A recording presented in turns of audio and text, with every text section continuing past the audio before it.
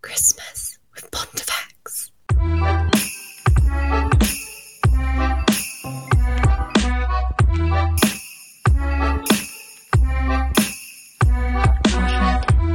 Bonjour and bienvenue to Battle Royale, where we pass judgment on all of the kings and emperors of France, from Clovis to Napoleon III. Who will be selected as the creme de la creme, and who will be sent to the guillotine. Je m'appelle Ben Clark. And I'm Eliza Summers. Oh, and hello, I am Fry. And I'm Bree from Pontifex, a papal history podcast ranking all of the popes from Peter to Francis. And we're here too. Yay! Yay! Our first ever guests on the podcast. Welcome. Oh, we're the first. We're so honored. Yeah. That's why we didn't know how to do anything. Yeah. Look, I've taught several people how to do this, so... Yeah. So yeah, we're having a little holiday shindig between two Rexipods, because this is also our Christmas episode. So we're just going to gather around the altar with our chalices full of eggnog and tell some stories from Christianity's gruesome, horrible past. So gruesome. It really is. So yeah, we're going to be talking about, or I guess Bree will mostly be talking because her research is just so far above and beyond mine. But we'll be talking about saints who have been significant throughout both of our podcasts, but we haven't really gotten the chance to talk about them too much. So Bree and Fry, you've talked a lot about some popes who are saints. We have a lot of popes who are saints. We come across a lot of saints because they're all saints because of popes. And then we also tend to do quite a lot of unique and individual saint stories on our Patreon as well, which gets really wild sometimes. Yes, and I just joined your Patreon, so I'm not caught up on all of the Patreons, but I'm looking forward to. I listened to your Cephalophores episode. Well, that's perfect for today. Yeah, because one of our saints is a cephalophore, which is a saint who carries their head. Yes, their decapitated head. Yeah. Which is different from their night skin. It is different from their night skin. Only St. Bartholomew has a night skin, though. What's a night skin? St. Bartholomew was flayed alive, and so in all of the depictions of him in a lot of popular art, especially in the Renaissance, he's pictured carrying his own skin. Oh, yeah. I thought that's what it meant when you said that. I was like, in he's carrying his the skin. Last Judgment. Yes, in the Last Judgment. Yeah. He is definitely carrying his skin. Eliza and I saw that together. It was magical. Did. Oh, no, well, you probably wouldn't have noticed it because there was a lot of other stuff going on in that room. But the Sistine Chapel, it's the one with the crazy ceiling in the Vatican. Oh, Yeah. I was like, what are you talking about? But on the back wall, there's a Saint Bartholomew's. I was more interested in got the a skin. map hall in the Vatican. The Vatican was definitely like sensory overload. It really is. And I remember the first time that I visited the Vatican, and there was a room full of tapestries all depicting the biblical story of the murdering of the first sons. So it was just an entire room full of tapestries of babies being murdered. So Lovely. it can definitely be an experience. Oh, I forgot he was carrying his night skin on this picture. This is the Last Judgment I've sent in here, and he's right in the middle and carrying his skin, but also wearing skin, so night skin. But isn't that meant to be a self-portrait of Michelangelo? Yes. Like yes, he one painted of them his is. face on the skin body? Yes, yeah. Just the night skin. That's amazing. It's what he Shows goes you, like, out to the clubs at night in, his night skin. Yeah. Michelangelo was just such an emo. He was.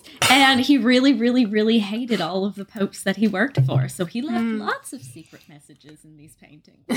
Okay, so we should probably start talking about saints. Or something. Oh, also, I should probably mention, like, where our podcasts are weirdly, synced up at this moment. Yes. Very lined up. Yeah, because we're both in the Carolingian period. We literally just overtook you guys in our Charles the Bald episode. because you guys got a bit distracted by Pope Joan and did Yes, like we 3 did. episodes on her. Surprise moving. And a lot of Yeah, and the bamboozling of hiatus, Fry yeah. that she's still very salty I'm about. so mad. I thought we were You friends. bamboozled me as well. I went into that episode having no idea what was about to happen. Oh, And I that, got that bamboozled. pleases me so much to Yeah. hear. I didn't even yell. I was just like, what? Yeah. That was my reaction. I was just like on the bus, and I just like was like trying not to yell. Like what? Anyway. Secret women. They do that. Well, there's lots of women history who dress up as Yes, men. there are a lot. Yeah. Yeah. So you've chosen some good saints for us to talk about that all have interesting ties to France, and so it's a perfect crossover for us to talk about these particular people. Do we want to jump into it? Yeah, let's get into it. So I should first say who we're going to talk about. So we're going to start with Petronilla, the daughter of Peter, who's the earliest France saint, unless you count the Archangel Michael, who apparently is a patron saint of France. It's probably And, Look, Michael is everywhere. Yeah, Yeah, just Michael's patron like saint of everything. everywhere. I was like, we don't have time for Michael. We can't talk about Michael. And then we've got Dennis or Denis, Saint Denis, or Dionysius, I guess. Yes. Then we've got Martin, who I think Brie is mostly going to talk about, but I'm going to like interject with some random facts that I have as well. And then I'll take over and talk about Remy, who we've come across a couple times, and also Radegund, who we've also come across. Radegund is such a great name. I know. Both of those are Disney mouse names, aren't they? Yeah. Well, you're thinking of Radigan, but yes, very close. Oh yeah. So yeah, Remy's the Rat Man, and Radegund's the Rad Lady. Yeah. Okay, so without further ado, take it away, Brie. Petronilla. Sure. Saint Petronilla. I can do that because we also have come across Petronilla in relation to the Carolingians. So this is a perfect place to start because Petronilla is a 1st century saint, or potentially 3rd century. She is a virgin martyr with the feast day of May 31st, and she is the patron saint of French kings, the Dauphin, and treaties between the Frankish Empire and the papacy. Now, as you said, she is traditionally identified as the daughter of Saint Peter, as stipulated in the Golden Legend and the 6th century Tombs of Martyrs by Abbot John. And this is generally sort of assumed because of the name similarity. You know, Yeah, Petronilla. like Peter's the rock and Petronilla's the little rock girl. Exactly. And we do know, at least from some Gnostic apocrypha, that there is mention that Peter did have a daughter and a wife. So it is possible, although, of course, in any of the sources that are not apocryphal, they are not named or really mentioned very much at all. The other potential is that she might have been like a spiritual daughter, if you will, which means that she was a convert of Peter, which feels lame because he was converting everybody at the time. So, but I do want to say, if Peter was her father, he was awful to her. And this makes him even more of a douche than we covered in our very first episode. So Yeah, Fry he in was- particular. I mean, I'll never hate him as much as Paul, but Well, he's rude. let's see how you feel after this, because apparently Petronilla was extremely beautiful, but she also suffered from some type of debilitating illness, like a fever or a palsy. And Peter knew this and knew he could cure her, but decided to not cure her except for when it was convenient for him, until she was, quote unquote, perfected by God. Oh So- no. I have an account from the Golden Legend for you. Quote, she was very beautiful, and therefore, by her father's will, she suffered continually from fever. The disciples were at table one day with Peter, and Titus said to him, "You have cured all sorts of illnesses. Why do you leave Petronilla so sick?" Because it's for her own good, Peter replied. Oh. But, lest it be thought that I said it was because it was impossible for me to cure her, he turned and said to her, "Get up right away, Petronilla, and wait on us."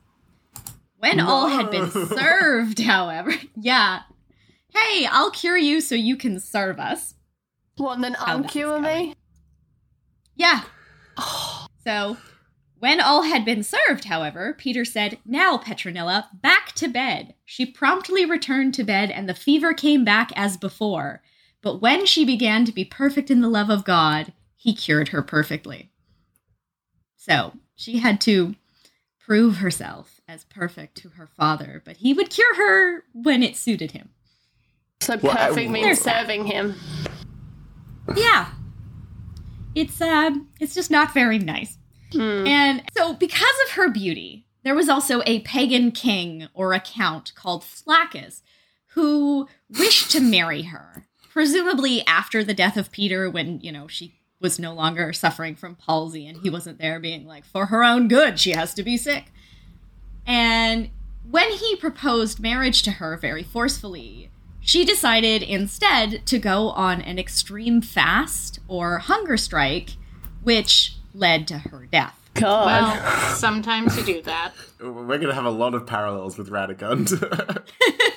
Very much so. This whole virgin martyr thing is very, very popular. Weird starvation stuff and just men being horrible to them at every turn. Yeah, and especially like, I would rather die than marry you. And they often get called on that bluff. Now, unfortunately, Flaccus was so angry by the fact that she had starved herself to death rather than marry him, he tried to force her serving women to marry him through violence, which led to a series of martyrdoms as well. So, quote, "Seeing that he had been deceived, he turned to Follicula, one of Petronilla's companions, and ordered her either to marry him or to sacrifice to the idols. She refused to do either, and the prefect kept her in jail for 7 days without food or drink, then tortured her on the rack, put her to death, and threw her body into the sewer." Aww.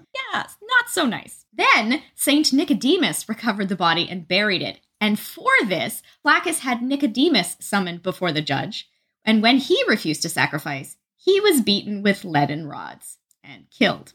This is No. like peak persecution, Roman persecution time, isn't it? No Disney fairy tale endings for them. No, I mean, No. they do get to be saints, at least. They are all three, Follicula, Nicodemus, and Petronilla get canonized. They get to be Now, the Disney princesses in heaven. Yeah, exactly. Exactly. The daughter of St. Peter in heaven. It's a pretty high honor. And this is why we have a connection to St. Petronilla, to the Frankish kings, because Charlemagne and Carloman associated themselves with St. Peter through their relationship, of course, with Pope Hadrian, and they often called themselves his son, the sons of St. Peter. So they were symbolically adopted into the apostolic succession in that way, and so they turned to their symbolic sister and the chapel of St. Petronilla in Old St. Peter's to become the burial place for French kings. So very Cool. quickly after this, she becomes the patroness of French kings and treaties between the papacy and Frankish emperors, which of course are at their absolute pinnacle at the point of Charlemagne. Yeah. Okay, so that's how that happened. Yeah, it's just, every time that they would have a treaty signed, they would go and either lay it upon the tomb of St. Peter or bring it to the chapel of St. Petronilla. She is also considered the patroness of dolphins in France due to an alleged dolphin being found on her sarcophagus. So they're just like, hey, there's a dolphin carved here. That definitely means that she's also supposed to be the patron saint of the young princes. So there's that. It's just the prince, like, graffitiing it and then being like, hey. Look, why else would a 1st century Roman woman's tomb have a dolphin on it? It's not in place at all. Yeah, it's weird. Now, this chapel initially was built in the 4th century to celebrate the saint. It encouraged her cult following, But later, her relics were translated to St. Peter's in the papacy of Gregory III into what became the Chapel of St. Petronilla in Old St. Peter's. But this chapel was, of course, destroyed for New St. Peter's. Yeah. Every time. Yeah, Every time. I don't know how much Pontifex you've listened to, Eliza, but literally in every second episode, we have to go over the fact that Old St. Peter's was destroyed, so we don't have the remains. Yeah, they just decided to knock down the graves of popes. So rude. I can't wait till we get to that guy. I'm going to rate him so poorly. For destroying all of the tombs. You know what? That's fair. He probably deserves it. Yeah. However, there is still an altar to St. Petronilla in New St. Peter's, and it was, ironically, decorated by Michelangelo. Ah, Did full he put some circle. dolphins on it? There should be some dolphins. If not, then what's the point? But that was on her tomb. Maybe Michelangelo doesn't know what a dolphin looks like. Yeah. I mean, none of them know what dolphin... If you look at the coat of arms of the Dauphin, it's like, what even is this creature? Like, it's just like a dolphin, but it has like frills on it, and it's like, what... Well, and that's why you have to wonder about this tomb, right? What the heck was actually on this tomb that was allegedly a dolphin? Did anybody just look at it and go, that's a dolphin, and have no idea what a dolphin is? Yeah. And then a smarter person's like, no, it's a trout. And they're like, shh, don't upset the Dauphin. Someone time traveled and put a bunch of Lisa Frank art on her tomb. Yeah. You know what? St. Petronilla would enjoy Lisa Frank. She was bedridden most of the time. She would love bedazzled notebooks full of like very bright colors and weird animals. Yeah. So that's St. Petronilla. So I guess that brings us to Saint Denis, the patron saint of Paris. Yeah. Saint Denis. This one's going to be fun because we have done an episode on cephalophores, and it was on Patreon, and Fry was not with me for it. So she hasn't heard, she heard the edit, I suppose, but we haven't actually been able to talk about cephalophores together. So Saint Denis was born in the early 3rd century, and as you said in the intro, he's often called Dionysius in Gregory of Tours and Alban Butler's editions of Lives of the Saints. The problem with that is there's also another Dionysius who is a saint at this time, and so the stories get very, very meshed and confused. You have to actually suss out who the real Saint Denis is. His feast day was October 9th, and like I said, he's the patron saint of Paris, but he's also the patron saint against frenzy and for possessed people. These are big hitters in the Catholic Church. Denis was a member of the Roman Church and was consecrated by Fry's favorite, Pope Fabian, as bishop, and was sent to Gaul with 6 others to evangelize and establish the Gallic Church. And Denis was the best at this. He was like super effective and super compelling, and people were inspired by him everywhere they went. And so as he's converting people, he actually makes it the furthest into Gaul of all 6 of the missionaries and establishes a diocese at what is now Paris. Yay! Paris. A saint who actually went there. But not for long. And this doesn't really go well for him because he's almost immediately arrested by imperial authorities, along with 2 of his companions, Rusticus and Eleutherius. And just like peak persecution times, they are made or demanded to recant their faith, which they refuse to do. So they're thrown into prison and tortured. Is that gruesome Christianity. Yay. And we get to have some really detailed sort of look at what that torture was like in the Golden Legend, which says that the emperor sent the provost Ficenius to Rome to Paris against the Christian men, and found there the blessed Denis praying, and made him to cruelly be beaten, bespit, and despised, fast to be bound with Rusticus and Eleutherius, and to be brought before him. The saints were beaten cruelly of 12 nights, and were straitly bounden with chains of iron and put in prison.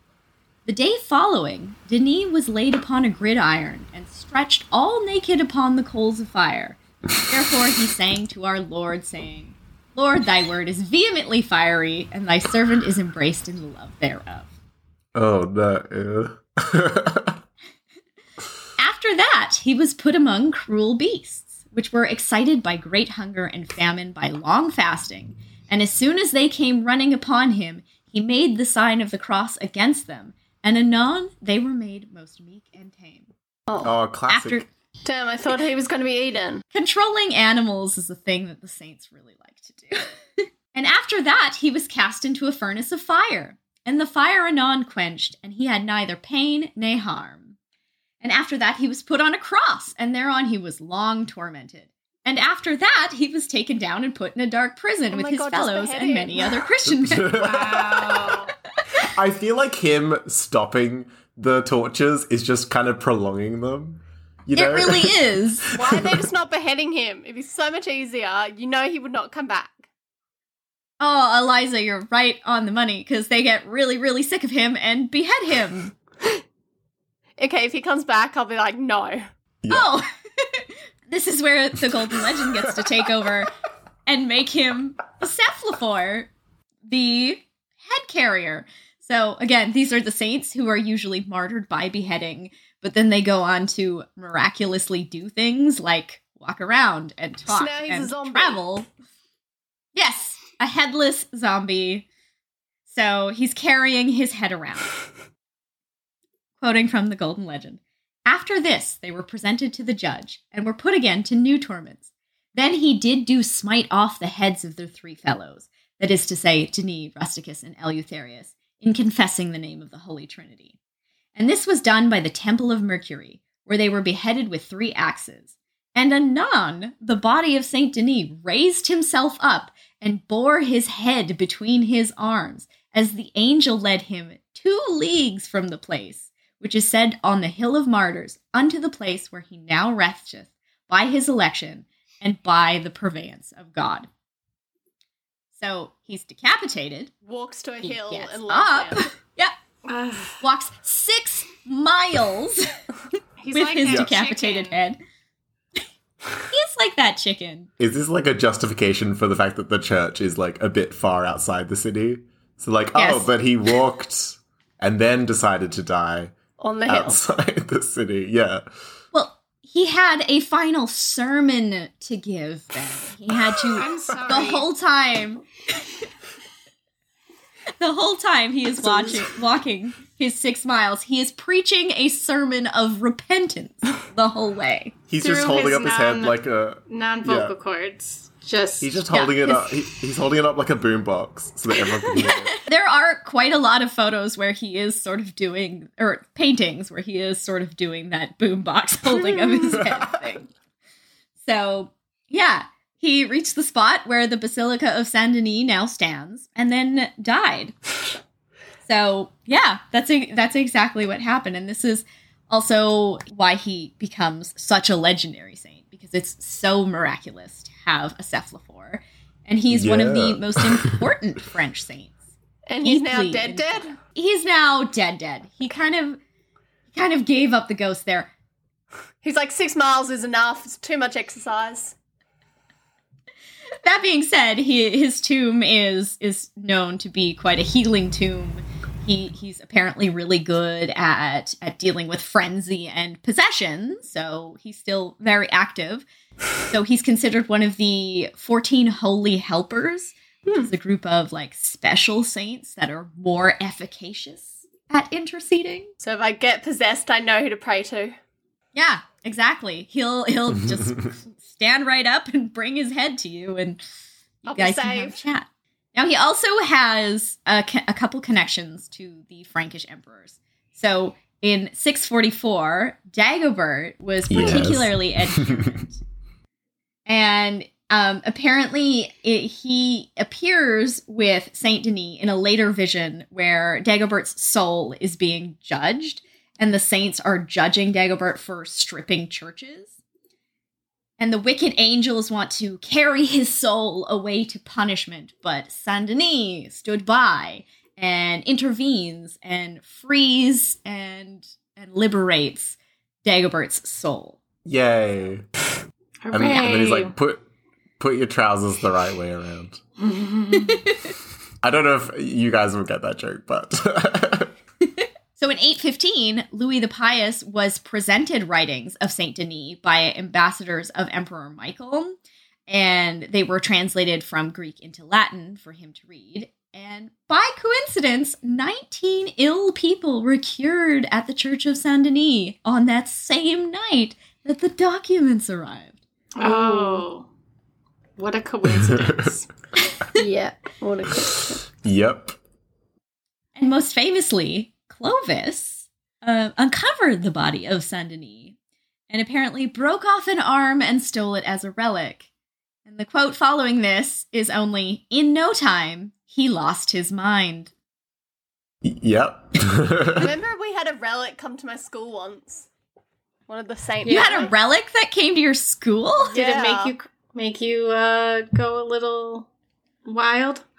Lose your mind? No, I think it was like, I can't remember what it's saying. I think it was like a finger of a saint or something. Couldn't see that I well. remember when the arm of St. Francis Xavier was touring Canada. I think it was that, And I missed actually, it. that came to my- Well, there you go. I went to a religious Catholic school, so that's why.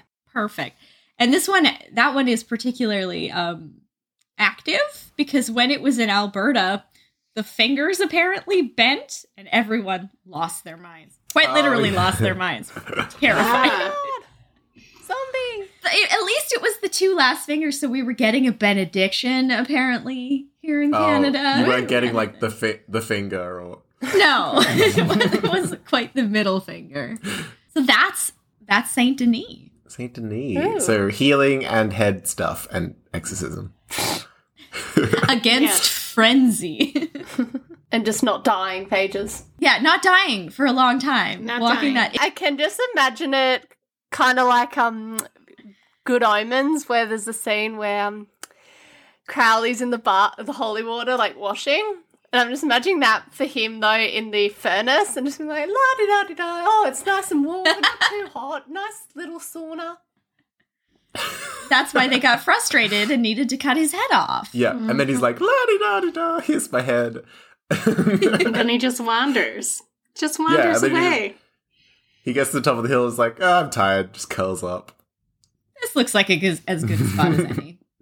Yeah. Well, it is a good hill because it's now Montmartre, which is the highest hill in Paris. He did choose a good spot. Yeah. Oh, good area. And Montmartre is like the artistic center of Paris as well, isn't it? So a lot of crazy people there. Walking around without their heads, though. Yeah. He's just the OG crazy man there. And everyone is trying to live up to his legacy. Yeah, definitely. Okay. That brings us to... Martin. Go ahead. Saint Martin. Yeah. This brings us to St. Martin, our heavy hitter. He's definitely... Boombox Head? Heavier than Boombox Head, because he gets to be... He's the most recognizable saint of France. He's the patron saint of France. He's just the big guy. And it's kind of wild. Yeah. And the amount of times that his abbey has come up in the podcast. Just a lot. So many. Yeah. Mm-hmm. I mean, it was Gregory of So Tours' abbey. So he mentions Martin a lot. Like, It's like never whenever ending. whenever Every anything good sentence. happens, it's because of Martin. Yeah. I think right before we started recording, I sent you a message that said Gregory of Tours just wants everything ever to be credited to Everything St. to come. Martin. So. Yeah. And it's really his fault that St. Martin is the most popular saint. Actually, maybe we should talk about that first, because the popularization, the promotion of St. Martin as a recognizable symbol of France and Tours as a place of pilgrimage all credits back to Gregory of Tours. Of course. Which is our 6th century bishop of Tours and a very useful source for Ben and I. Yeah, definitely. Gregory considered himself the foster son of Martin. He saw Martin as like his personal patron saint, and he has his own miracle story with St. Martin. So in 563, he went on a very difficult and very challenging pilgrimage to Martin's tomb, where he was cured of his own serious illness. There seems to be debate about whether it was like some sort of fever or seizures or blindness, but It's probably the he is fever very- of talking too much about Martin. well, and you would think, because it doesn't get any better for him. After that, he wrote 4 books on the miracles of St. Martin, and he uses St. Martin as like the call to authority for everything. Yeah, it's just the cudgel that he beats Well, it's everyone just like, oh, with. but Is St. like, Martin said that. We should do this. yeah, or like, and the king didn't do this because he was afraid if he did this, St. Martin would strike him down or something. It rained today through the blessing of St. Martin. Yeah. Like, it's quite literally everything. Literally. To the point where in his own century, St. Martin's tomb was like the center for which like the crippled, the sick, the possessed, any person who was ill or facing some sort of malady would just come to Tours specifically for St. Martin. So. Yeah, and he was the bishop, so he was like the head of marketing for Yes, Tours. big Doing a time. good PR job. Yeah. So that's Gregory and his sort of promotion of Martin. But Martin himself was the 3rd bishop of Tours. His feast day is November 11th. He is the patron saint of France, but also against poverty or alcoholism. He's the patron saint of beggars, and he has about 30 other places that he's the patron saint for. He was born in 316 in Sabaria in Pannonia, which is sort of modern-day Hungary, Austria, Croatia, and raised in Pavia in Italy. And he absolutely wanted a religious life at first, but given this new imperial decree that ordered sons to replace veteran fathers, he was essentially forced into the army at a very young age. Oh, he had to Mulan. He had to Mulan, exactly. And he was only about 10 or 12 at this time. And at first he tried to run to a church and he was like, please take me in as a catechumen so that I can just not go to the military service. Yeah, but that didn't work for him. So he does end up serving in the Roman cavalry under all of the emperors, roughly from Constantine to Julian. So it's quite a long time. Now, his most famous act is an act of generosity that turns into a vision. And through the Golden Legend account, I will read it to you. Once in the wintertime, he was passing through the city gate of Amiens, where a poor man, almost naked, confronted him. No one had given him alms, and Martin understood that this man had been kept for him. So he drew his sword and cut the cloak he was wearing into 2 halves, giving one half to the beggar and wrapping himself in the other. The following night, he had a vision of Christ wearing the part of his cloak, with which he had covered the beggar, and heard Christ say to the angels who surrounded him, Martin, while still a catechumen, gave this to cover me. The holy man saw this not as a reason for pride, but as evidence of God's kindness, and had himself baptized at the age of 18. So he got his cloak, his perfectly fine cloak, and then just turned it into 2 bad... Shitty cloaks. Yeah. 2 shawls. Yeah. Yeah, it's now a shawl. Yeah, well, I actually know... So I know a fact now.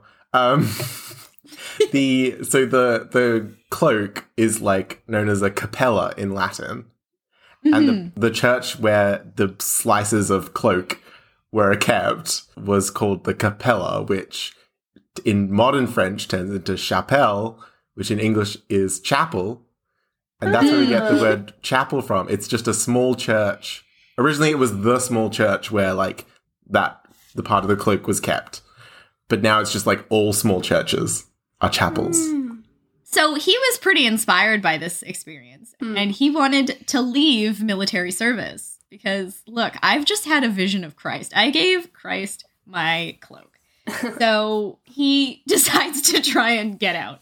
But Emperor Julian is having none of it. He's quite desperate for troops at the moment, and he's just offered them like this huge bonus to stay on. So when is this Martin Julian? Is this Julian the Apostate? Yes, it is. Yes. Which is perfect, right? So yeah, he was the last pagan emperor for you guys. Yeah. The very vehemently anti-Christian emperor. Yeah. So he was not very happy to hear that Martin, one of his great soldiers, was like, nah, I'm going to leave because Jesus. So he decides to punish Martin, and he takes all of Martin's weapons away and says, tomorrow you'll face the enemy unarmed. Sucks to be you. This is what you get. Honestly, if somebody told me because Jesus was their reason not to come into work, I'd be pretty annoyed. Just saying. Yeah. Jesus told me to have a sleep in. I feel like there are people who would get away with that. So he's now going to have to face this army with no weapons and nothing to defend himself. But miraculously, the enemy surrenders the following morning and there's no battle. And so he actually gets to succeed in leaving the service and goes straight to Hilary, the Bishop of Poitiers, to become an acolyte. Yay! Now we get to talk about Hillary. Yes, which is a whole other thing that could take a very long time. But he's just the patron of a part of France, so we're not talking about him. Not the whole of France. No. But even this isn't smooth for Martin, because along the way, he gets accosted by robbers who plan to kidnap and kill him. And he's like, cool, that's great, here's my neck. And they're like, whoa, you're a little full on, sir. And as a result of their conversation with Martin, they end up converted. So he is converting even the most unsavory of people. I can't believe that he just was like, okay, kill me. And they're like, I love Jesus too. Yeah, come on, do it. Oh, sorry. No. I can also has Jesus. And Martin is like unfazed, right? These robbers aren't anything to him. And maybe this is because when he was passing through Milan, he also met the devil. Ooh. Oh yes, the devil. He met the devil quite a lot of times in his life, but this was the first time. You know, the devil would be in France. Secret friendship, I say. The devil and Martin. You know, they do kind of have like sort of a frenemy relationship going on. It's very strange. Especially when the devil tries to pretend to be Jesus, which is the thing that happens. He's like, look at me, I'm Jesus. And Martin's like, no, you're wearing purple. Jesus wouldn't do that. Jesus can't wear purple? No. You forgot Jesus would not wear Jesus' least purple. favorite color is purple. Oh, how dare he? You're not Jesus. It's too impure. Perhaps I'm the devil. Ooh. You love purple. It's true. It's like the devil was hacking into G's account, but he forgot that the security question, what is your favorite color? It's not purple. So he often meets the devil and repels him in this way. Like the first time he meets the devil shows up and he's like, hey, where are you going? And Martin is very honest with him. And the devil goes, well, hey, anywhere you go, the devil's gonna fight you. And he's like, okay, I'm not afraid of that. And the devil gets upset and leaves. Just because he's not afraid. It's like, and, just yeah, just like his sick insult didn't work, and so he was very deflated. Just like in a huff, and the devil just marches off, like frowning, with his like arms sort of being like, damn it, not again. Yeah. Comes up with a comeback like 2 weeks later. Yeah. That would explain the later visits. So anyway, he starts to gain quite a following. He's quite well known as converting people, as being great to fend off the devil. And so he's consecrated as the bishop of Caesarea-Dunum, which is Tours, in 371. But this was not a very popular move because many bishops of the region disapproved of Martin because he was small and unattractive. Oh. That's sad. So it doesn't matter about any miracles or turning away the devil. Sorry, he got criticized for being small and unattractive in France. Absolutely. All right. So at this point, it seems like Martin's a little bit offended because he's like, I don't want to deal with you. I'm going to establish a monastery outside of the city I've just been declared bishop for and live out there so I don't have to deal with your faces. So he establishes the future abbey of Marmoutier, and it's 2 miles outside of the walls of Tours. And here he lived We Yeah, we very- mentioned it last episode because Robert the Strong was made the lay abbot of Marmoutier and Martin of Tours at one point. And bishops were mad about it because he wasn't a priest. Was he small and ugly too? Probably. I mean, I imagine most of the kings of France are small and ugly, to be honest. So I don't know how it was at the time of Robert the Strong, but while Martin was there, the abbey was known for very strict clerical observance. Oh, And yes, this is that something. declines big time. Oh yes. Well, and this is something where I'm currently dealing with in the research, and where Fry and I are going to come up on the podcast is like how far clerical observance and discipline falls away. And we're going to have to deal with the whole Cluniac reform, bringing that back. Yeah. I mean, everyone's just too freaked out about the Vikings to worry about, like, how many times a day you're praying. Like, we have more important things to worry about. It's like you can't be halfway through battle and go, wait, pause, I need to pray. Yeah, exactly. That's a good diversion strategy, though. The pagans and Vikings have to be like, what? Confuse your enemies. Yeah. But he was a very successful bishop otherwise, and was great for miracles. So anybody who didn't approve of him for being small and ugly certainly noticed that he started resurrecting dead people. Yep. Like there are at least Another 3 classic. different accounts. Oh, so now he's a necromancer. Woo. He is a necromancer. Small and ugly and reviving dead people. He resurrects at least 3 people. There is a man who died of a serious fever that he brings back. There is a man who died because he fell in a pit and comes back. And then there is a less savory one because there is a slave who had died from what is sort of implied as a hanging suicide or strangulation. And Martin brings him back too. Yeah. Which is interesting, I think. Brings some moral questions. Yeah. So all people who could theoretically have been in comas. Yeah, this is true. True, But that's yes, very true. they're dead, Fry. They're dead. Okay. They got Sorry, Yes. is now the point where we're introducing cynicism into this episode? Look, we cannot have any plausible deniability. We're pretty far in at this point. And, I mean, this is what he was good at. He was good at healing people. He was famous for curing ills like lepers and fever. And he also allegedly possessed the ability to control, quote, inanimate, vegetable, and non-rational beings, including fire and water. I'm not inviting could- him to my home. Kind Gonna of raise dead bodies. Yeah, and the potatoes and the cucumbers are gonna start talking. No, thank you. Yeah. There's so many moments where he's like, oh, I'm gonna like burn down this pagan temple, and then he realizes there's like a house next to it, so then he has to like firebend the fire to stop it Exactly. from burning down Yes. other stuff. I'm just imagining him when he's all alone because everyone's like, oh, you're ugly, so no friends. And then he just makes his little vegetables come alive and have a chat with them. They're his friends. But like a lot of his magic is just like correcting like problems that he created. Like Yes. Very much so. well, he shouldn't have set that building on fire to begin with, and then he wouldn't Exactly. have to firebend it away. There is a tree that they cut, and he's like, oh no, it's going to fall on me, fall that way instead. You know, it's all You very... move.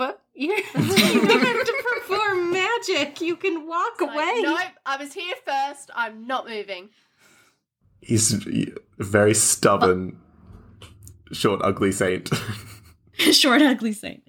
I think I have one reason you might want to invite him to your home at one point. Maybe Yeah. you have a farm, and maybe you have a cow, and maybe a demon possesses your cow. Oh no. Martin can handle that. Yes. So what's the downside of having a demon cow? Yeah, how do you know if your cow's possessed? I want to know that. Well, according to the Golden Legend, the possessed cow was roaring and raging and gored many people once this cow rushed in a fury at Martin and his company as they passed on the road. So So it's very just a angry mad cow. And they're getting confused. it sounds like a bull. I was imagining like its legs turning backwards and it like walking on the ceiling, but it's just an angry cow. Really? I was It's just just imagining mad. it like its milk being a weird color, like green. That's actually the first thing I thought of as well. Yeah, like maybe It's it the wasn't literal giving us mad cow. Good milk or something. Yeah. Yeah, Sour It's milk. gotta be Possessed milk. possessed. Well, when Martin shows up, he raises his hand and orders the cow to halt. And she does. And when she does, he sees that there's a demon riding her. So that's why she's so mad. That's why she's goring people. She's trying to get this demon off. So Martin rebukes the demon, saying, "Get off her back, O evil one, and stop tormenting this harmless animal." And the spirit departs immediately. The cow then fell to her knees at the bishop's feet, which is What, not a good prayed thing to for him? cows. Cows shouldn't do that. No, that's bad for a cow. Yeah. That's just not a good time for a cow. But then she goes back peaceably to her herd. So if you have a demon riding your cow or possessing your cow, at least he could help you with that. True. Although my favorite story about St. Martin is what I like to call the tale of the fiery bum. And this is to Go do on. with a time that Martin went to the Emperor Valentinian about something he needed. The legend is not clear what that is. It just says about something he needed. He needed something. It was drugs. There's a reason But- all these people are seeing firebending and stuff. I'm just saying. True. He's not doing magic, it's just mushrooms. He's just a really good dealer. Well, whatever he wanted, the Emperor knew what he wanted, and the Emperor didn't want to give it to him. So he closes and locks the palace doors and refuses to let Martin in.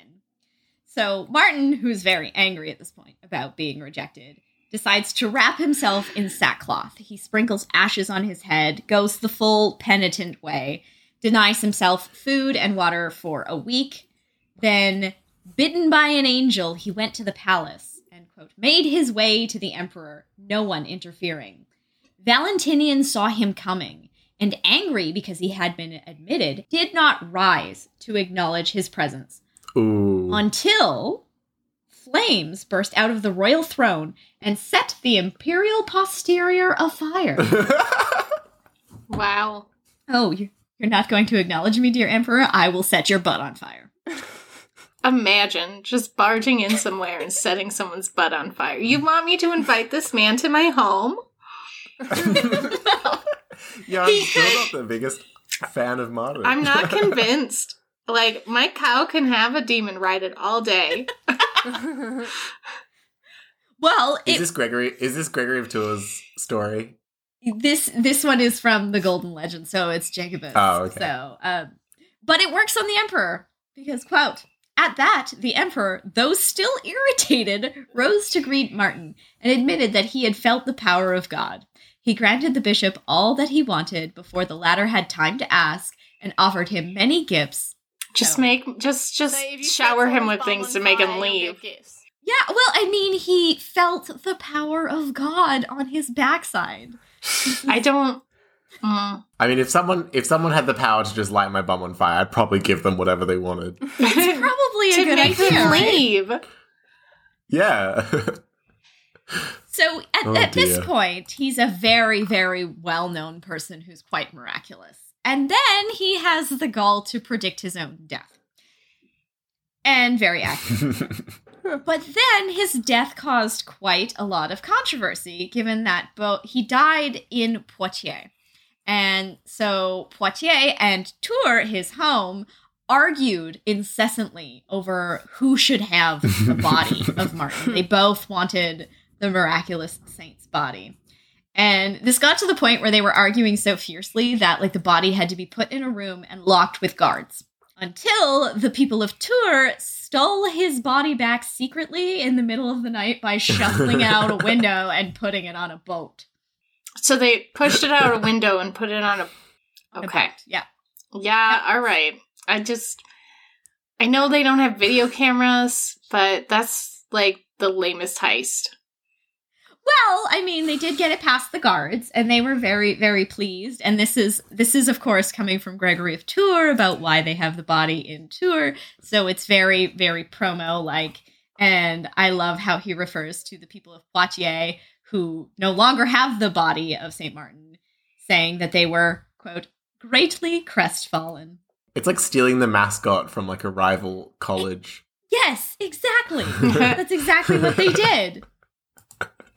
But of course, I love it. They took it back and they built the tomb of St. Martin, which becomes the Church of St. Martin, of course, where this becomes a site of curing the ill and lame and any person who has any type of malady. It was established in the 5th century and is one of the most prominent and influential Frankish religious institutions. As you've said, everything happens there. It was even the home base for a while for Alcuin, Charlemagne's advisor and biographer. Yeah. But unfortunately, it was demolished in the French Revolution, so the one we currently have was rebuilt only in the 19th century. Yeah, sorry about that, guys. Yeah, not so good. But ironically, right after that happened, Martin actually experiences a resurgence in popularity because he becomes the patron saint of the Third Republic in France. So his cult actually gets revived as an icon of French nationalism during the Franco-Prussian War of 1870. And at the time of 1916, and historian Ernest Brehaut, covering the translation of Gregory of Tours' book, in France, including Alsace and Lorraine, there were 3,675 churches dedicated to St. Martin and 425 villages or hamlets named after him. Okay. Oh, and we should also probably mention St. Martin's association with Christmas, because this is a Christmas episode. Because so Martinmas, which is his saint day, which I think is like 11th of November, also known as Old Halloween. Old Halloween. Okay, I love that. Yeah. Well, it's seen by a lot of people throughout Europe and America as well as to be like the start of Christmas. Not Christmas, but like winter, basically. The start of like the Christmas season, I suppose. Yeah. Holiday season. And there's actually a Czech proverb that says when Martin rides in on his white horse, and that's like a proverb for snowing, like the first snow. Yeah. Well, I just want you to know that if it snowed on the 11th of November here, I would have a fit. I mean, it snowed in October quite early by me before, so it's not that 11th of November is, in snow range. So no, but this is a pre-global warming proverb, I think. True. I might die though. I just want you to know, I might die if it snows in November. All right, so thanks, Brie, for all of that knowledge. Now we're going to get into my research on Remy and Radegund, which is probably less thorough, so feel free to jump in if you think of anything else. Saint Remy. So Saint Martin is like the apostle of the Gauls, but Remy, or Remigius, is the apostle of the Franks. So when the Roman Empire falls and all that chaos is happening, Remy's there to be like, these pagan people coming in, just waving my magic wand, they're not pagans anymore. So he was born around 437 and he lived to 533. So he lived for a long time. Mathematically, mid-90s. Oh, he was old. Damn. Yeah. So for context, he's about 20 years older than Clovis, and he lives for another 20 years after Clovis dies. Yeah. Out of spite? Yeah. Maybe. Well, their relationship was not necessarily a spiteful one. There is one story where Clovis breaks Remy's vase. Oh, yeah. How And rude. Remy gets mad, and Clovis has to punish the soldier who broke the vase and give back the shards of the vase to Remy. So he came from like similar to Martin. He came from like a privileged Roman family. And he lived up in Picardy, which is on the border of where the Franks were, the Salian Franks were, with the Romans. So he knew about the Franks. He saw it coming, basically. He saw the Frankish invasion coming. And he did nothing to stop the Salic Law? Oh, what a jerk. He did nothing to stop the Salic Law. That is very true. Although they'd already had the Salic Law for a while, so... it was written under his watch, I guess, which is improvement, but, you know... Yeah, so he was from this upper class family, and they were all Christian already, so that was no problem. He could become a bishop, and there's a lot of nepotism in the Remy story. Like, he's just here making his brothers bishops and stuff, and yeah. So he became Bishop of Reims, which I hope I'm pronouncing right. Yeah, because I've pronounced it a few times. Yeah. It looks like Reims or Reims, but it's Reims. And so that is it's a city in Champagne, and it becomes one of the most important churches in France, where the kings are crowned, for reasons that are related to Remy, I suppose. Yeah. So he became bishop at 21, in case you weren't sure about how nepotistic his family was. And he wasn't even consecrated as a priest when he became bishop. So that's a great start. Yeah, he was a full-on layperson. Yeah, and he entered our story in Clovis's episode, obviously, when Clotilda, Clovis's wife, came over from Burgundy to marry Clovis, and she started sort of plotting with Remy to make everyone Christian. They also had to make sure they converted them to the right Christianity as well, because Arianism was happening a lot with the barbarians. I don't know if Fry remembers or Eliza remembers Arianism. Yeah, I do. But yeah, it was a big thing among the barbarians, and Remy and Clotilda were concerned that the Franks might fall to it as well, so they had to get in there quick. So Remy worked closely with his protege, Saint Vedaste, who's also known as Saint Foster in English, or Saint Gaston in French. No one converts like Gaston. No one preaches like Gaston, basically. And he became the bishop of Arras and Cambrai, which are bishops that Remy established. So he's going all over the place establishing bishoprics from where people can preach to the Franks, basically. And meanwhile, Remy's brother, Principius, became bishop of Soissons. So yeah, just keeping that all in the family. Is that his older brother or his younger brother? Because naming one of the brothers number one is just so rude. Principius, yeah. I don't know, but I don't know what Remigius means, actually. I should have looked that up. Remigius is a great name for a saint. Yeah. Yeah, because we usually do etymologies for everyone, but yeah. I don't know. So Gregory of Tours writes about Remy. He calls him a man of excellent wisdom, and especially trained in rhetorical studies, and of such surpassing holiness that he equaled the miracles of Sylvester. Oh, well. So shots fired at Pope Sylvester. Look, Pope Sylvester killed a dragon. Sort of. Remy doesn't kill allegedly. A dragon. Remy killed the metaphorical dragon of Frankish paganism. Well, Fry still contends that the dragon that Pope Sylvester killed was definitely a Komodo dragon, so maybe it's not so impressive. Still decent. Gregory just goes on to offhandedly mention that Remy raised a man from the dead, as you do. Of course. Yeah. But not 3. Not 3. Only 1. Just one. Yeah, just one. Disappointing. Disappointing, yeah. Could that man have been in a coma, though? Or was he dead? Yeah, how dead was the man? The eternal question. Well, Gregory says that there's a book that says that he raised a man from the dead.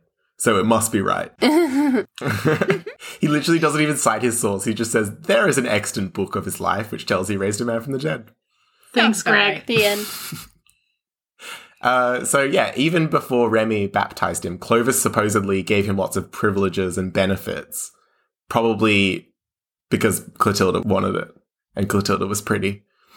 So he's like, whatever you want, fine. Stop pestering me. I'm just trying to fight these other people. Okay, dear. Yeah. And then the Battle of Tolbiac happened between Clovis and the Alemanni.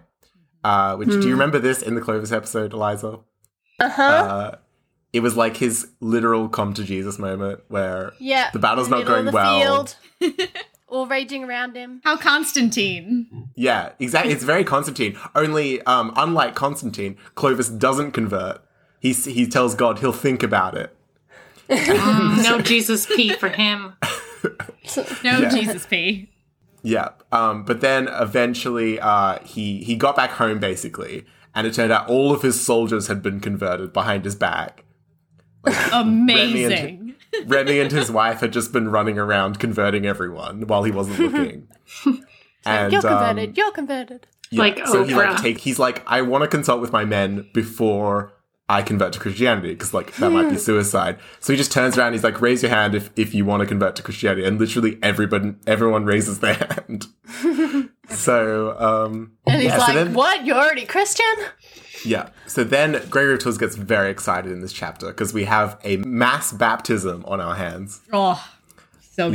Yeah. So I'll just read this quote. So the squares were shaded with tapestried canopies, the churches adorned with white curtains, the baptistry set in order, the aroma of incense spread, candles of fragrant odor burned brightly, and the whole shrine of the baptistry was filled with a divine fragrance. Then the Lord gave such grace to those who stood by that they thought they were placed amid the odors of paradise.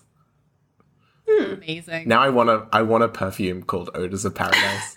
There Feels probably very is astral one. dew. Astral Astral dew. dew. Yeah. And the king was the first to ask to be baptized by the bishop.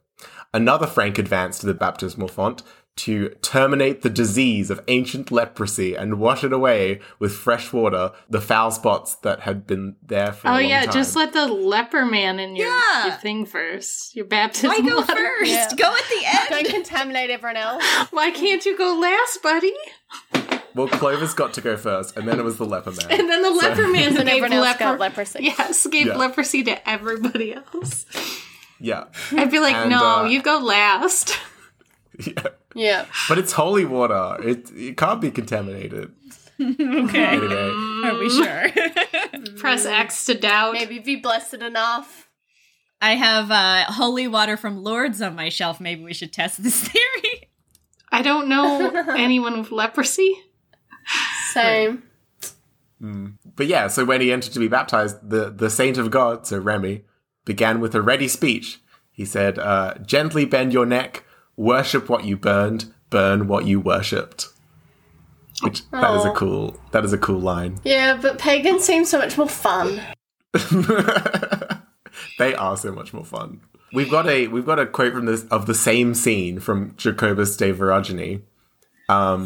He says, and when Saint Remigius baptized him, Clovis, he had no chrism ready.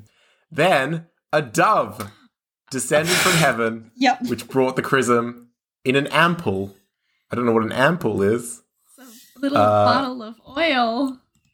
Oh, it's a bottle of But oil. he brought the chrism in an ample. Isn't chrism oil? Yeah, it's I like don't know. Yeah, chrism is oil already, so it has to go in an oil bottle. So that makes The sense. ampoule is the oil bottle, yeah.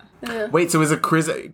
So chrism's not the garment. No, chrism is oil and I guess I Googled this balsam. Oh, I see. You have a chrism so cloth, confused. though, that goes through baptism. So you That's put that right. Because on. I was It's your picturing the myrrh. cloth in the bottle, and I was like, what? Look, that could Okay. be really cool, though. Maybe there is a cloth inside the bottle, and they've got to dig it out like clowns pulling colors from their sleeves. Oh, I thought it was just going to be some sort of ye old Molotov. Well, that too. The dove brings you a Molotov cocktail. The Disney dove. Yeah.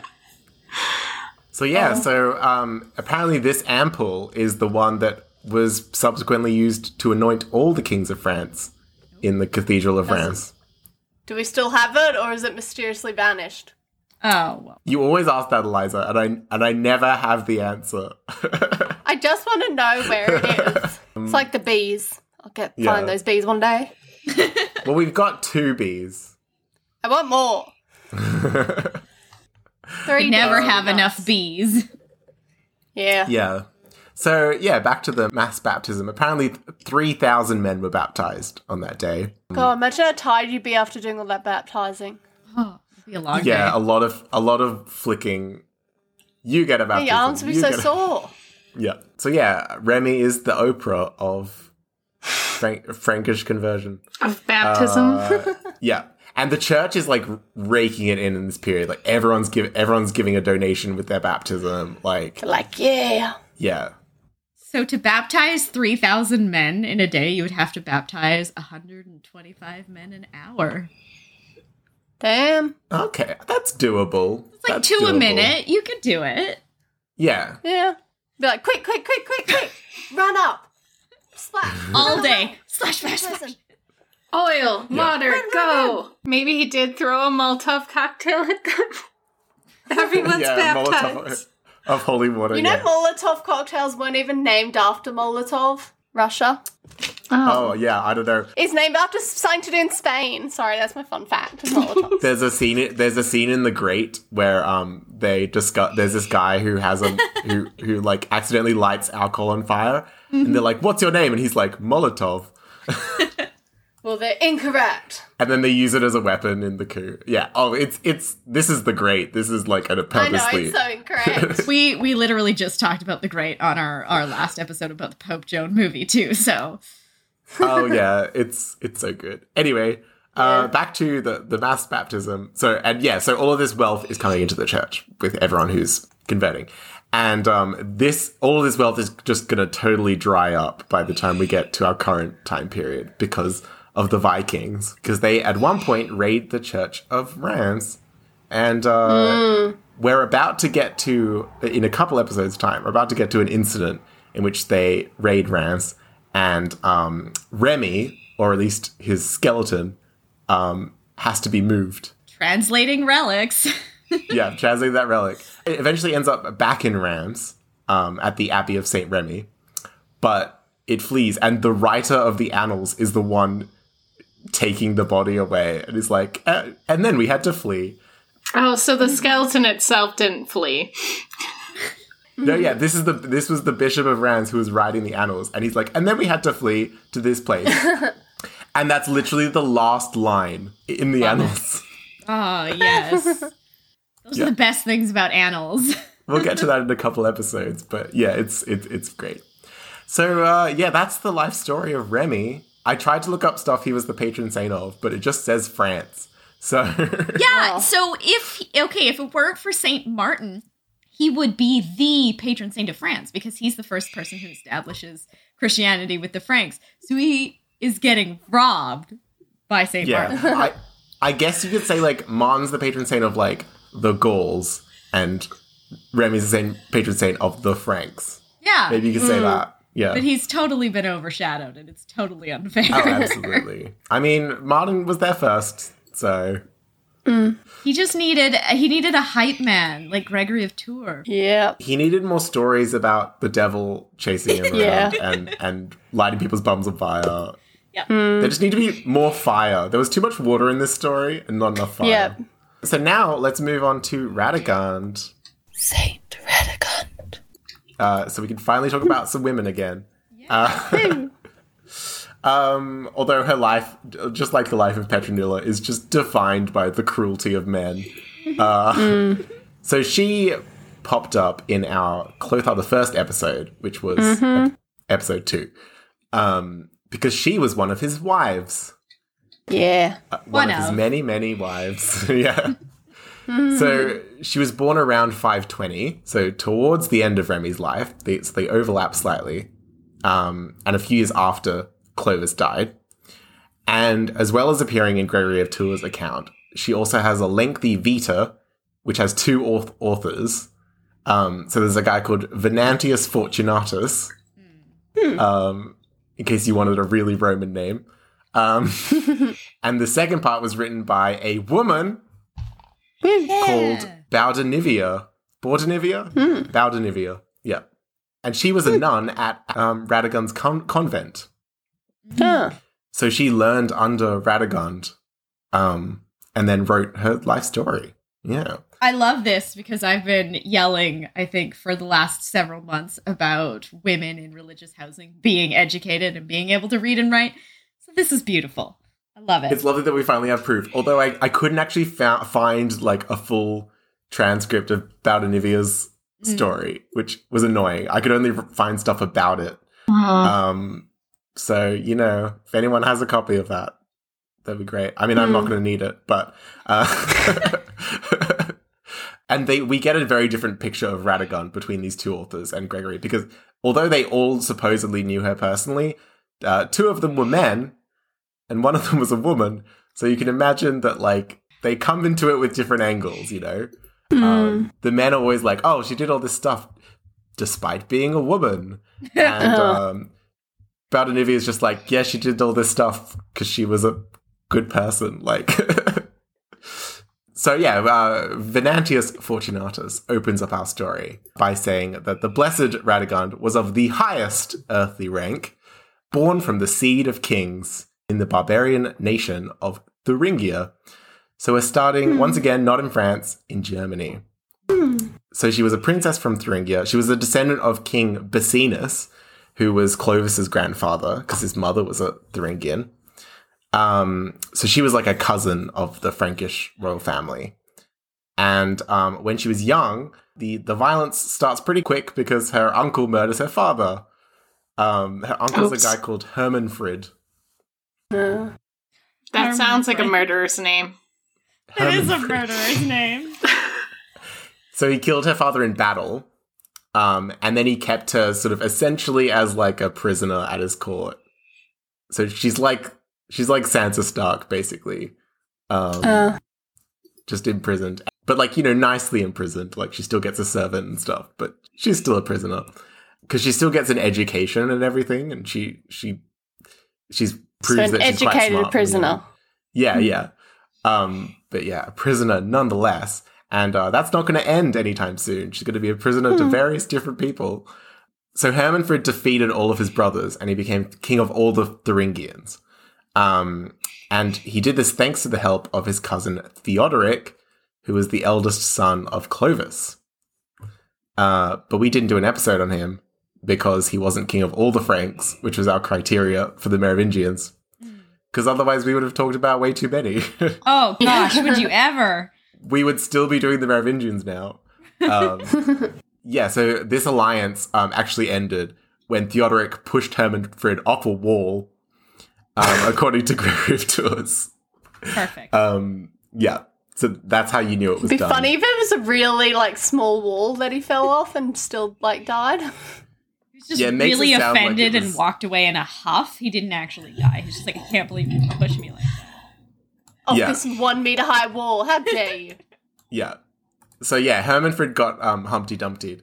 And this was part of a series of conflicts between the Franks and the Of Thuringians. nursery That- rhymes. Oh, I'm about to get into some stuff that's really not nursery rhyme friendly, because there's a lot of violence, and Gregory only writes about the violence that the Thuringii did to the Franks, of course, but we could assume there was a lot on both sides. So at one point, the Thuringii took a bunch of Frankish maidens, and they did the horse thing with them. Eliza? Oh, yeah, the horse thing. Always they- interesting. They tied their limbs to horses, and then they made the horses bolt. Yeah, Yes. being quartered. Yes. Yeah. Yeah. The end of Braveheart. And they did this with a large number of Frankish girls. Oof. Yeah. They also Terrible, but yeah. interesting They in a morbid way. yeah. Well, it's just Yeah. So this happened to one of our queens, Brunhilde. Happened to her. So the Thuringii also took a bunch of boys and hanged them by the sinews of their thighs. That's so specific. Yeah. Others were stretched out on the streets and trampled by carts and then thrown to the dogs and birds for food. Just great times. I suppose so- they're using every part of the body by giving it to animals instead of just killing it and putting it in a grave.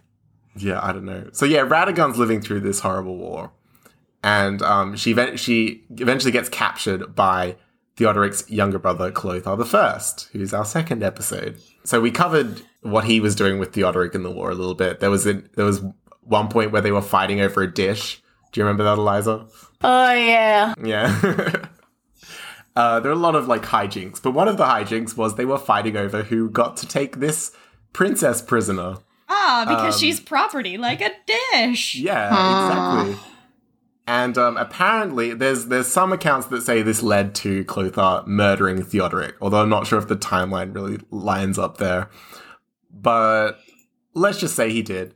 And so Clothar took Radegund back to France, what became France, I guess, as his prisoner. And yeah, I think it's safe to assume this wasn't like a star-crossed lovers situation. This was definitely a prisoner situation. So I hope there's not a movie one day in the future that just fully romanticizes this. God, don't you just hate that? Yeah. Yes. So true. So Radegund joined a cavalcade of at least 6 wives, some of whom Clothar must have taken simultaneously. Because they're still kind of pagan. Yeah. There's certain habits they haven't got over. But the whole time, apparently, Radegund managed to resist Clothar's advances. Because, of course, she can't be a saint if she lost her virginity.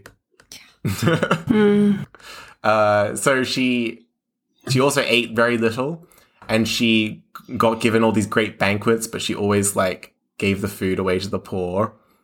What, and just ate bread and water? Yeah, well, she was a vegetarian, and this became even more extreme in Lent, where she also gave up bread, oil, salt, and cut back on water. God, what did she eat? Ale? Air, yeah. Prepping for a fitness competition by the sounds of it. Yeah. she was like a what are they called? Breatharians? Yeah. It's this weird new culty thing. Yeah. Yeah, where they're like, we can survive on air, and people have literally starved to death following this weird new agey practice. Well, they're stupid enough to do that. Yeah.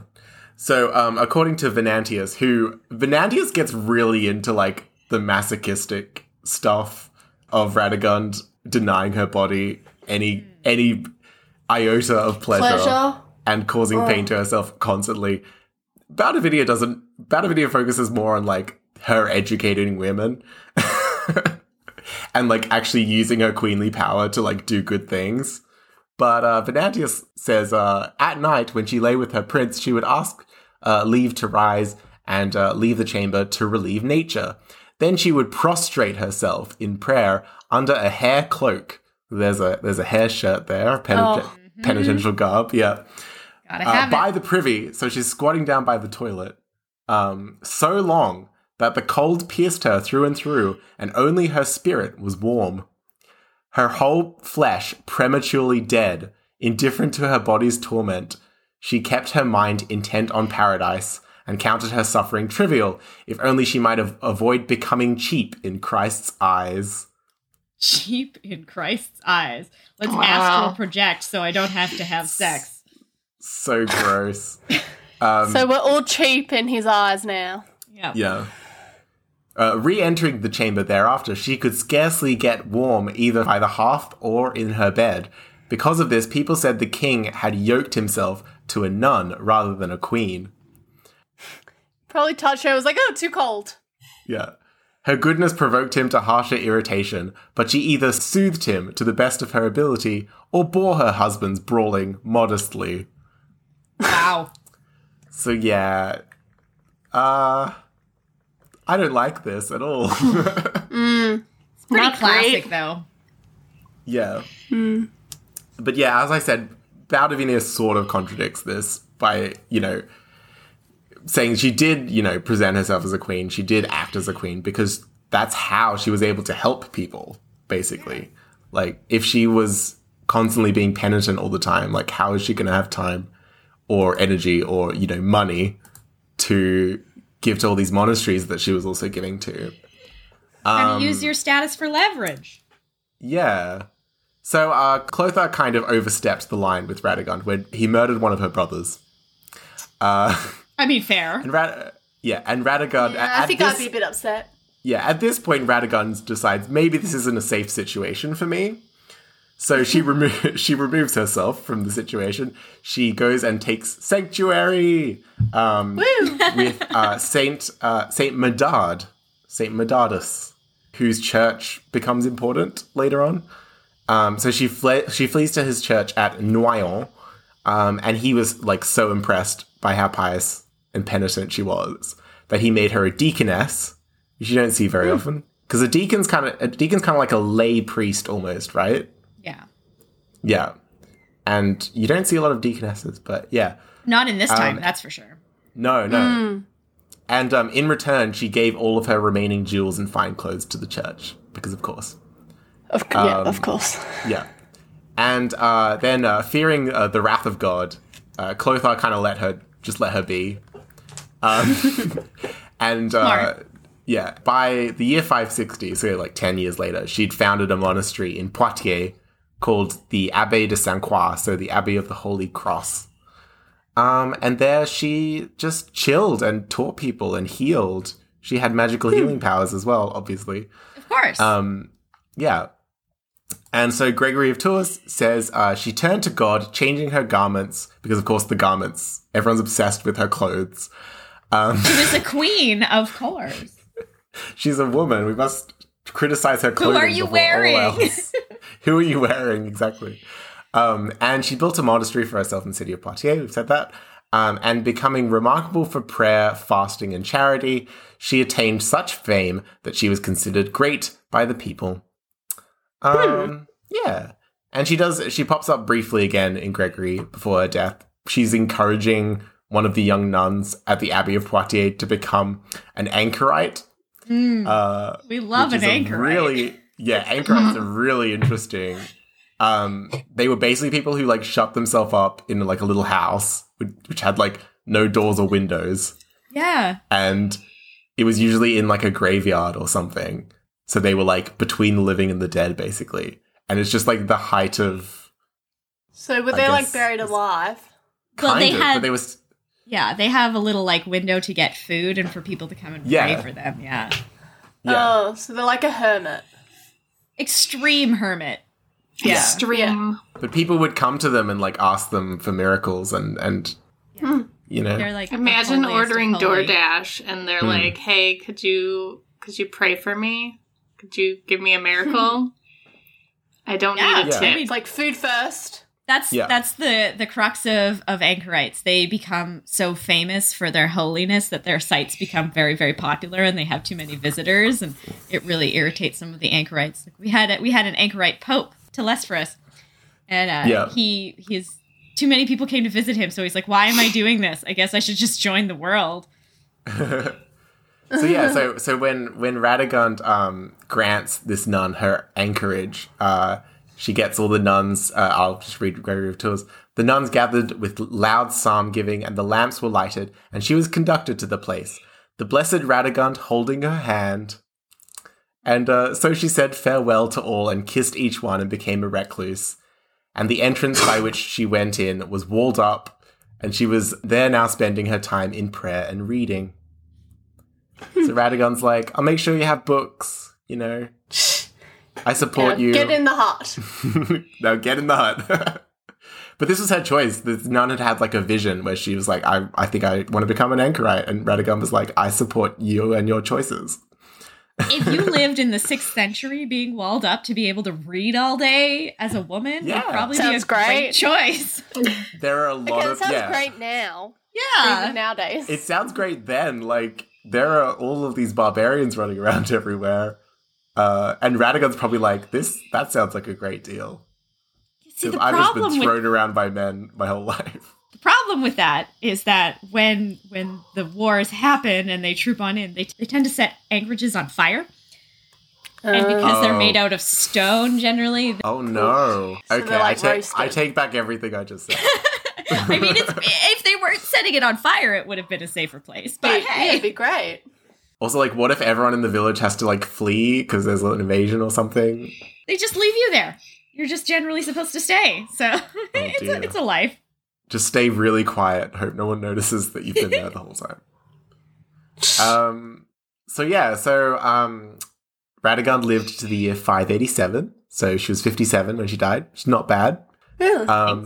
Not as good as Remy, but, you know, no one's as good as Remy with the whole longevity thing.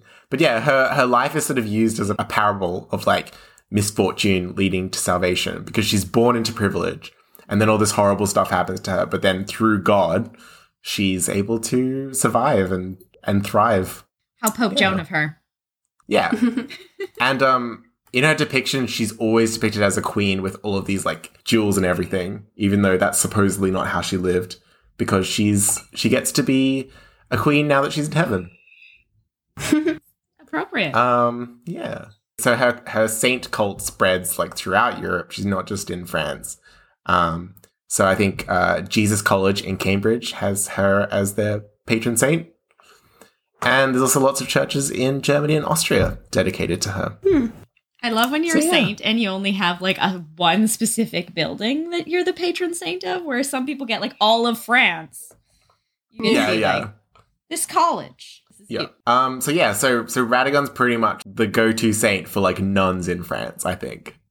Yeah. I love her already. Yeah. Yeah. Yeah. So there are probably other saints that we could mention and go into. There's a lot of patron saints in France. So many. And we haven't even touched on the Breton saints. Why were there so many Breton saints? Look, it was it's just a popular place to be saint. Yeah. But also, I mean, people getting saints seems to have really declined in just the time that we've covered. Like, I think Eliza said this a couple episodes ago. It's like, there used to be a saint, like, every fifth person was a saint. And now we're not hearing about them as much anymore. Well, it's like nowadays you don't hear much about people being saints. Well, you will when you get into, like, the 8th, 9th, and 10th century. You're going to start seeing a lot more saints again. So, okay, so look forward to that. Some people just feel like handing out the patron sainthoods, and sometimes they just don't. Yeah. Oh, Eliza, did you want to talk about Saint Ulfia? Oh no, it's fine. I love Saint. No, we want to hear about Saint Ulfia. Okay, well. We have Saint Ulfia, who was born in the 8th century AD. And what I love about her is that she was the patron saint of, like, amphibians, so frogs. So many frogs. That's literally the only reason I chose her, because I was like, oh, a saint of frogs. Frog saint. I love that the patron saint of frogs is a French saint. Do you know why she's the patron saint of frogs? Yeah. They actually have a few different, like, legends surrounding why she is, like, the saint of frogs. So there's this one where she was in a hermitage, because she was like a hermit. They were croaking really loud, so keeping her up at night. And then she was like, stop. And then they kind of just went, oh, okay.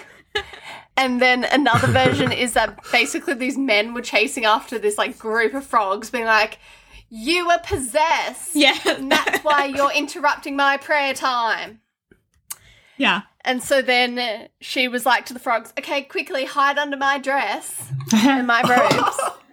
And they just hid under her robes and clung to her legs, and she just walked by the men being like, la-di-da-di-da. There's no frogs. I don't know which way they went. So she's just like a druid. A swamp druid. Yeah. And then she kept the frogs at her hermitage, and she would, because they were loud at night, she would just meditate with them all night until she understood the song of the frog. Yeah, she said she could understand them, and some, like, scientific experiment apparently in the 19th century records that the frogs in the area around where she lived were very quiet, but if moved, they become very loud. Yeah. Always trust a 19th century science experiment. Yeah. So she's always depicted, like, on a rock praying with, like, a frog with her. Yeah. Which I just love. She might have also written this very weird story called The Frog's Ballad. Oh, yeah. But they're not sure. They're like, she might have written it in her personal Bible, but we don't quite know. And then the, like, church is going, it is all lies and wives' tales. Burn it. Yeah, they burned almost all of the copies of it. Yeah, but we're going to pretend that it was real and she totally could talk to the frogs.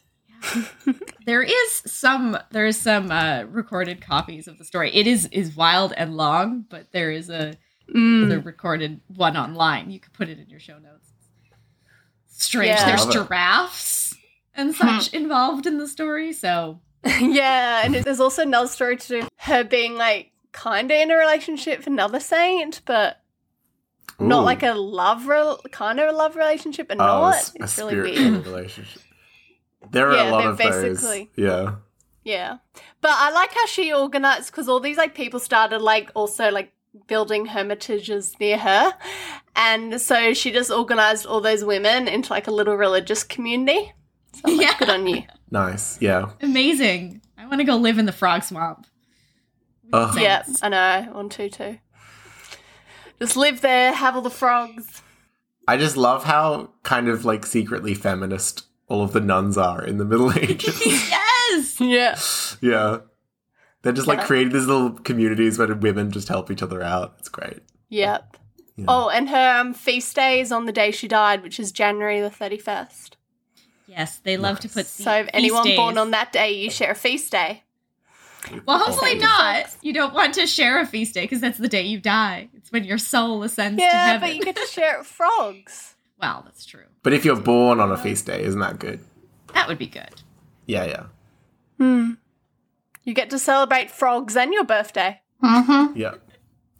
So speaking of female saints, we haven't talked about the elephant in the room, which is Joan of Arc, the other patron saint of France, because she's a bit later, and Yeah, we're not there and there yet. are a couple She others. deserves an episode in herself. Yeah, she's getting her own episode. We're definitely doing that. She's going to be eligible to be watching our tournament, in the audience for our tournament, which is what we do. Yeah, when there's someone we really want to review, but they aren't the king. They're not like a ruler. Yeah, king. we'll do a 0.5 episode, which we just did with Robert the Strong. Yeah. And we decide- decide whether they should be in VIP box, common seating, or like the nosebleed. I love Yeah, it. we introduced a new category with Robert the Strong, which was like he's not good enough to be in the VIP box, but he's not bad enough to be in the nosebleed section. So like we can do it in between. Just in a regular seating. Common seating. We just had to do that too because we had this isn't out yet, but we have a pope who is sometimes called the Great and sometimes not. And Oh, so Fry He decided gets to be in instead like the middle seat of the theatre. yeah, he gets to be Nicholas the Deluxe instead of the Great. yeah. What did we call it? We have the economy plus seating. Yeah, economy plus in the seating is our tournament. middle Yeah. seat. Yeah, Yeah. Amazing. we've just introduced that. But anyway, this was very exciting. I'm so happy we Yeah. finally got to do this. Thank you so much for having us. Uh-huh. Oh, it was such a pleasure to have you. I Yeah. mean, Brie, I feel like you did most of the work on this one. And I was Bree just like, always does most you're of the the work. expert. That's just how Bree is. Bree over prepares. Fine. yeah, I've had the most hectic week, so I severely underprepared. But it was great to have you to pick up some of the slack. And you guys are welcome back anytime. Well, I loved learning about Remy and Radigan, so I think you did Yeah. fantastic. And I think we definitely have to collaborate when we get to Pope Joan. So, or Yeah. Joan of Arc, that brain. Yeah. The I wish other she was the Joan. Pope. If she was the Pope, things might have turned out different. Oh man, that would have been so much better. Yeah. Maybe in an alternative dimension, all the popes are women. Yeah. I feel like we got to do something with that, right? One of our D&D campaigns or something. Yes. Oh, we actually had so we also play D&D. We had a campaign where the villainous clergy was like an all-female clergy. Amazing. Yeah.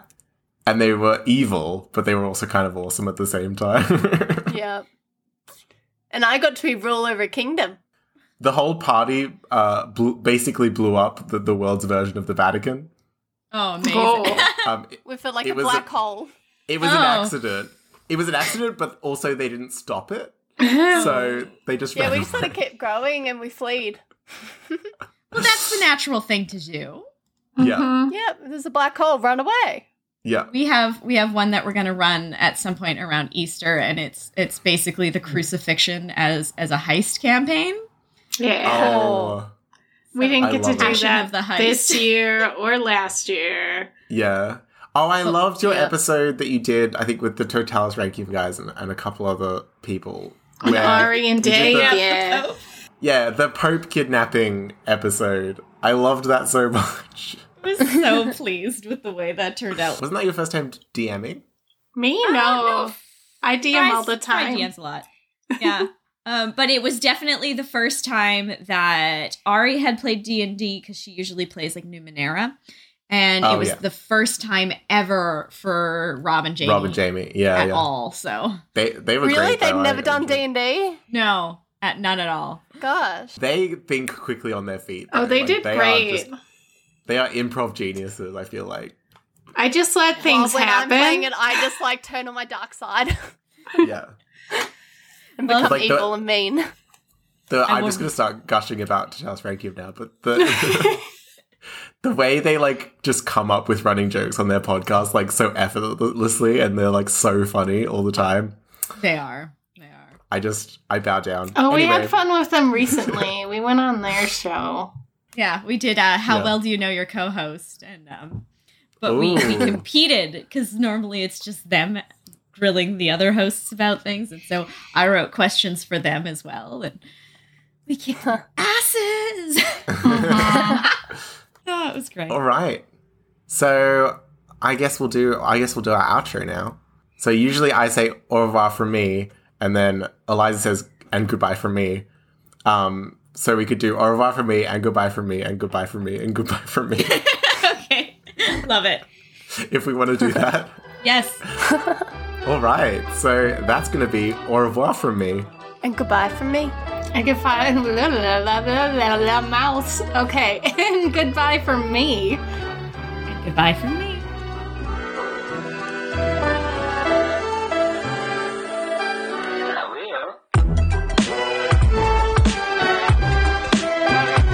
Enchanté.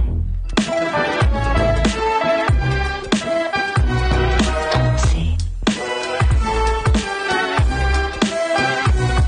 Garçon.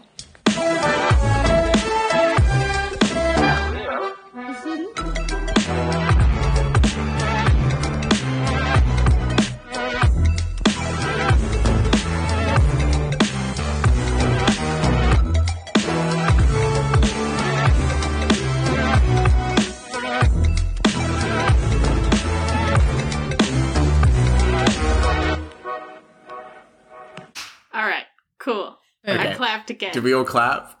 It Yeah, doesn't I come clapped. through. I clapped. Good. I believe that you all clapped. I believe that you didn't all clap 12 times in a row like someone I know. That's super not helpful. Oh, God, Julia, stop doing that. When we recorded with Totalis Rankium, Jamie has a system where we all just say the word banana as English as possible. And it couldn't Oh, be that's good. banana, it had to be banana. Banana. He's going to have a hard Um, time editing that. Yeah. Well, that's this is why going to be it's fun behind. to edit, actually. I think this episode's going to like challenge my editing skills to the limit, which is good. I need a bit of a challenge because the app we use just makes it so easy that I don't actually have editing skills. I just pay $400 a year. Whoa, that's so much money. It's very well. It's Australian dollars. Yes, that's worth Australian less like- than Canadian dollars. Yeah, it's more like $200 or Yeah, something. But, roughly. Yeah. That's If it makes you feel better, I have no editing skills as well because Fry has to do it. I don't even Same know what here, I'm I don't doing. do it at all. People ask me what I'm doing and I'm like, pressing buttons. I just get to sit back and relax. Eliza just jumps on, makes jokes, and then goes and lives her life. Yeah. Well, Ben, that was the deal when I signed up to this. Ben was like, That- I'll do it all. that you was just the come and deal, yeah. chat, basically. So I was Yeah. like, okay, I'll take that.